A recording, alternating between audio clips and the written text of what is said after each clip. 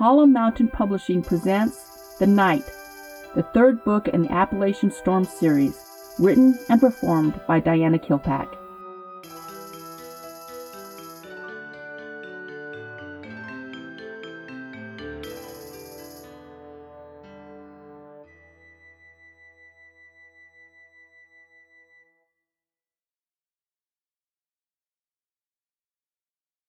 Chapter 5. The Tutti Frutti Californians. "Hello," came a voice inside Katie's mind. "I'm looking for the wolf that lives in the Smoky Mountains. I think you can hear me. I heard you all the way from California." Katie lifted her head, trying to figure out where the sing-song voice was coming from. "Hello? I know you can hear me," said the voice persistently. "What?" Katie snapped with her thoughts. She was so tired she couldn't think straight. Jared had woken her every hour to make sure she didn't go into a deep sleep. It felt like she hadn't gotten any sleep at all. Adjusting her pillow, Jared was snoring softly beside her, looking just as exhausted as she felt. "Ah, there you are," said the voice. "What do you want?" Katie responded irritably. "You need to pick us up at the Knoxville airport in 30 minutes, the voice commanded. Katie closed her eyes. "We do not want little people to pick us up, and we don't like to wait," the voice said sternly. "No little people?" Katie asked softly. "What I mean is, we want your leaders to come, not peons. We have many things to discuss, and we don't like to waste time. You need to be here exactly when we land," the voice ordered. Katie's eyes flew open. She could not believe these demands. "Really? Well, it takes an hour and a half to get to Knoxville, so you'll have to wait till I get there." "Tyler said Knoxville is the closest airport," the voice replied. "It is, but it's still an hour and a half from here," Katie said with her mind. "Do you have a road we can land on?" the voice said irritably. Katie paused a moment, digesting this information before replying. "You are not coming on a commercial airline?" "Of course not. We have our own jet," the voice said, as though another option was absurd. Katie turned to Jared's sleeping form next to her. She really didn't want to wake him. "Hey, Jared, wake up," she said softly. Immediately his eyes flew open. "Katie, are you all right? I'm sorry, I must have slept longer." "No, it's fine," Katie whispered. "Do you know if there's an airport close by?" Jared blinked a couple of times. "You're not a robot?" he asked. "Nope," Katie replied. "No sleeping sickness?" Jared asked. "Nope," Katie said with conviction. "You are up for the day?" he asked hopefully. "It looks like it," she said defeatedly. "Great. I'm going back to sleep," Jared said sleepily. "What about the airport?" Katie asked. "Call my dad," Jared said gruffly, instantly going back to sleep. David gave a soft whistle as he watched a Learjet land on the tarmac. Those wolves sure know how to travel in style. Katie decided to keep her opinions about the situation to herself. David turned to her. "What, no smart remark?" "I'm afraid Zach is right, and we're wasting our time with these fruity-tooty yahoos," Katie said, her fingers making two little quote signs. "They are willing to come and help us fight. That's got to mean something," David said, in his usually positive manner. "They have over 50 people they could have brought, and they decided to bring 10, Katie said in disgust. "What are 10 wolves going to do?" "We'll soon find out," David said. A girl bounced out of the plane that looked like she could be on the pages of Vogue magazine. She wore a white, wide-brimmed hat covering most of her face. "Hello!" she hollered as there were thousands of eager fans waiting for her on the tarmac. "We have arrived!" Katie knew immediately. This was the person she had previously spoken to with her thoughts. She let David go first. She might as well let the great leader meet the arrivals just like they were ordered to. "Ah, David Black, I feel like I already know you. You are exactly who I wanted to meet me. I have so much to discuss. I tried to call you for days and days, but Tyler's phone doesn't seem to be working, the girl said. Actually, Katie couldn't help saying, Tyler had been trying to call you for days. You didn't respond until I called out to you, and that was yesterday. You must be Katie Johnson, the one who thinks she's the leader of all the wolves, the girl said mockingly. That would be me, Katie said, keeping her features expressionless. My name is Kat. This is Forrest, Morgan, Susie, and Amy. I thought there was going to be 10 of you, Katie said. I only count 5. These are 5 of our best fighters, Kat replied with a Colgate smile. We can wipe out hundreds of malice with just what we have here. Wow, hundreds at one time, Katie said sarcastically, trying to keep what she really thought from showing on her face. I guess all we need to do is sit back and have you take care of everything. Gosh, Kat beamed. Here I thought I was going to have a problem with you. Gee whiz, Katie beamed back. I can already tell we're going to be the best of friends. She turned to the older man in the group. Your name is Forrest? That's just great. We have a Forrest too. I love that man like he was my long-lost grandpa. I'm sure we're going to be just as close. David first looked like he was trying to cover a laugh with a cough, but started actually hacking as if something went down wrong. Do you need any help with your bags? Katie said, not letting up with the act. I could probably get them all. I have the strength of 10 men. Oh, you are a kidder, aren't you, Katie Johnson? Kat pointed to the plane. They're all in there. Help yourself. Be careful, there are some very breakable items. Realizing she had just been duped, she gave David a significant look before running up the steps.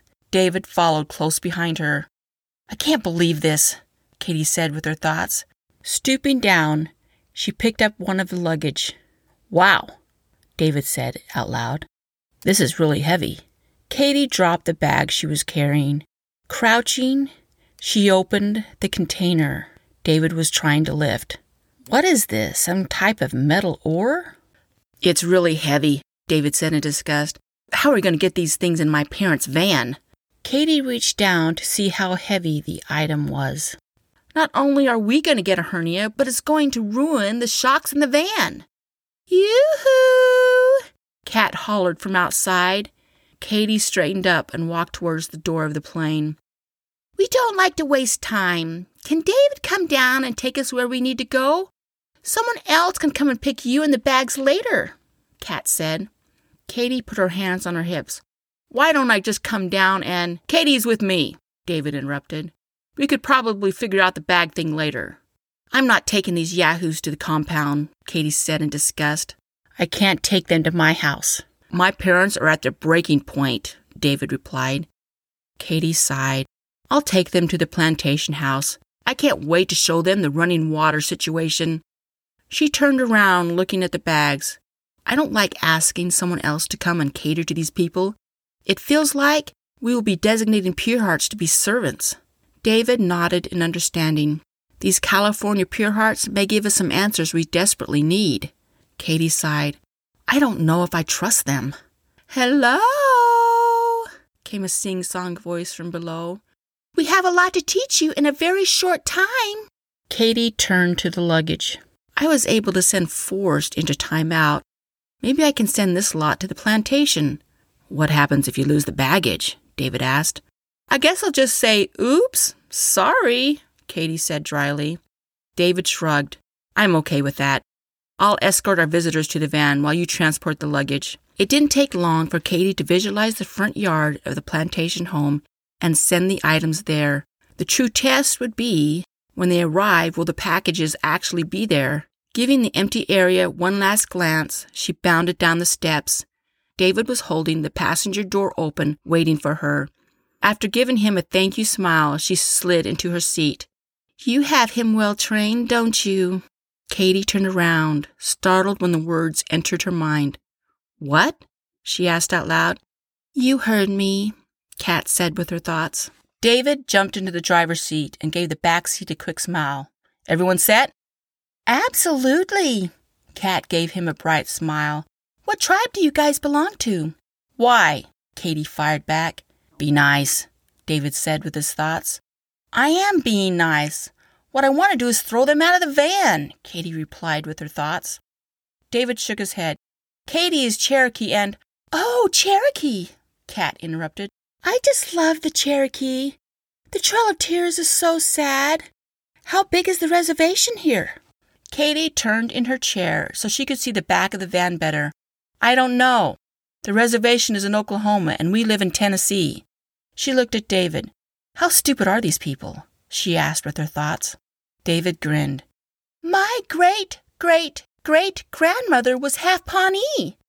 Sometimes late at night when I can't sleep, I hear the drums beat in my heart of the injustice Native Americans had to endure. I start to tear up. Do you ever feel that way? Kat asked. No, Katie replied.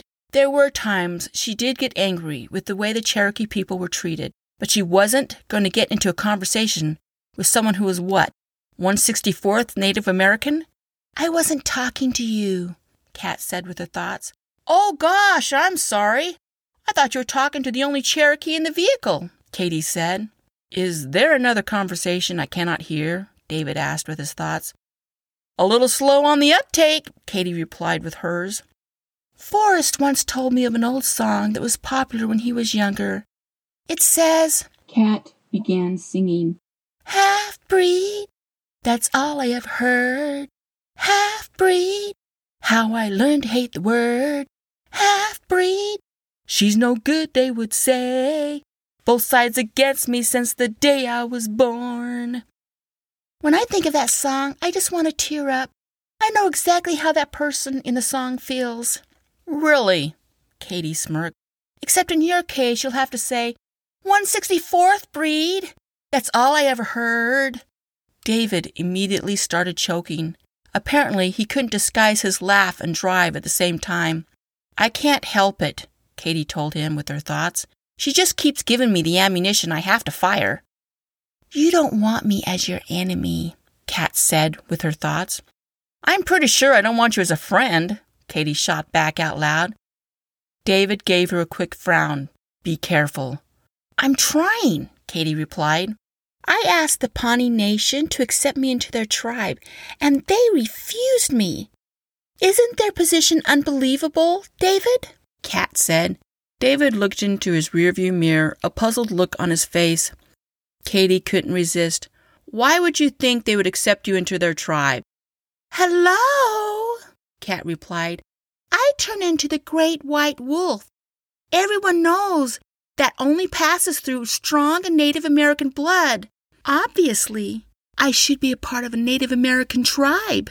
Katie and David frowned. Are there two great white wolves? David asked with his thoughts. Do I have to say it again? We still don't know what we are dealing with, Katie replied with her thoughts. I've been thinking about suing them, Kat replied. That will make them accept me. Katie couldn't help it. She cracked up laughing. Okay, let's try and force white man's law on a Native American tribe. That will work, she said with her thoughts to David. What's so funny? Kat demanded. You are a white wolf? David asked quickly. Ah, yes. I am a very beautiful white wolf. Back home, there's a cave that explains in great detail the story of the white wolf. They're always the leader. Always, Kat emphasized. The old man in the back cleared his throat. This is some really pretty country. I'm surprised it's so green here. Oh, yeah? David replied, obviously relieved the conversation was changing.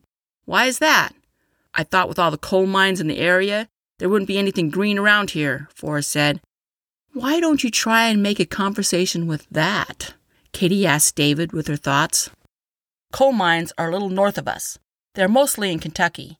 They are a main source of income for the area as a whole, David said, trying to be friendly. That's what it always boils down to, isn't it? It always comes down to money. Corporations are running the world, and they don't care what they're doing to it. Big oil and dirty coal causing greenhouse gases and destroying our Mother Earth, Forrest said. Says the man who just flew in a Learjet to get here, Katie said sarcastically with her thoughts. I honestly don't know how to respond to that, David answered, grinning. Katie grinned back. She looked out the window, gauging how much longer she would have to be in the vehicle with these people. She smelled a strong scent. Turning around, she gave a mild gasp. David must have smelled it at the same time because the van veered on the road. "What are you doing?" Katie demanded. "It's okay. It's medicinal," said Forrest. "Please, no smoking in my parents' van," David said. "I don't think it's a regular cigarette," Katie said with her thoughts.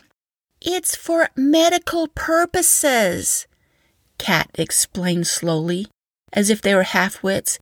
"It's okay." David immediately pulled over. Before the van came to a complete stop, Katie had already jumped out. Opening the van door, she reached in, grabbing the offending object out of the old man's mouth. "It's not okay," she yelled, before throwing it away. "What is wrong with you people?" Katie yelled at them. "Having pot in any way, shape, or form in the state of Tennessee is against the law." "It's medicinal," Kat repeated. "No," Katie contradicted. "It's rude. The proper conduct is to ask, 'Hey, is it okay if I smoke in your vehicle?' Then you abide by whoever owns the van. You don't just light up a joint and then defend yourself because it's medicinal." "We don't have to be here, you know," Kat replied. "We are doing you a favor." "The only thing I see you doing is wasting our time," Katie shot back. "We can leave right now if we want to," Kat replied. Katie stepped back. "The road is right there. Go for it." "You won't give us a ride back?" Kat asked.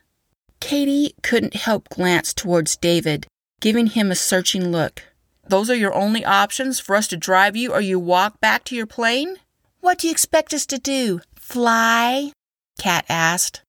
"They don't know how to teleport," David said with his thoughts. "Has it ever occurred to you we may be able to teach you a few things?"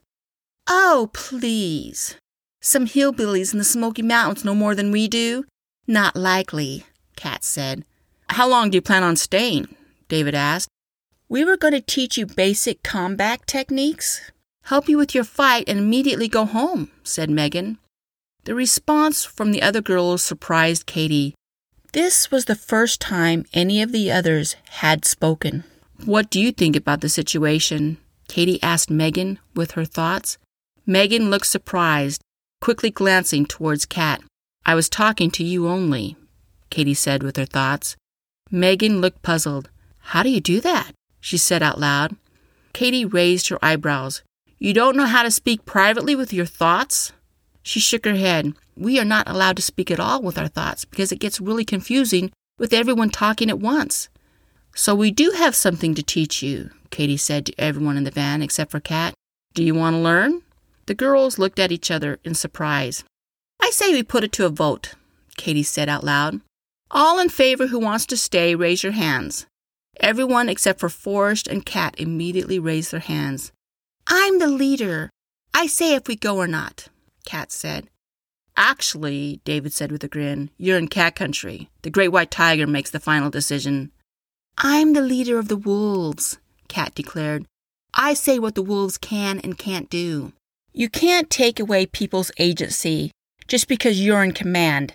That is bad leadership," Katie pointed out. "Now I want all cannabis out of this van now."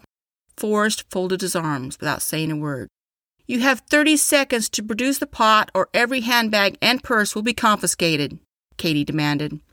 "You honestly think you can take all of us on?" Kat said with a smirk.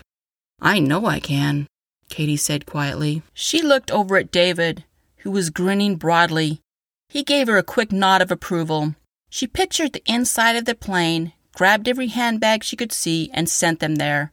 The Californians had not noticed they were no longer clutching their items. Shutting the van door, she climbed back into the passenger seat. Kat began laughing. "The great leader of the wolves." "Yes," Katie answered back. "Look at that," Kat said dramatically. "It's a cute little plantation home. It looks like we stepped back in time. Where are the slave quarters?" Katie ignored the comment. She loved the old home and all its eccentricities. She felt as connected to the house as she did to the mountains. She couldn't help smiling when she could see all the luggage had arrived safely.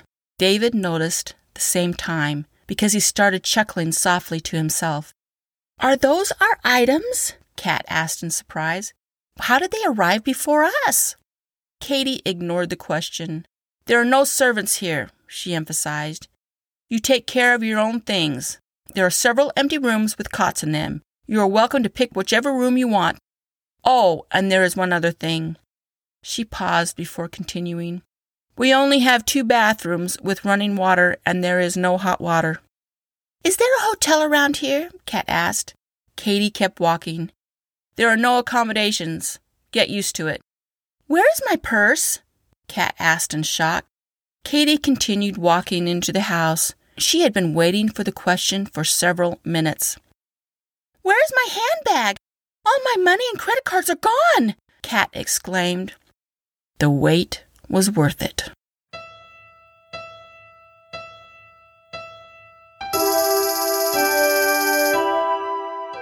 Thank you for listening to The Night, the third book in the Appalachian Storm series.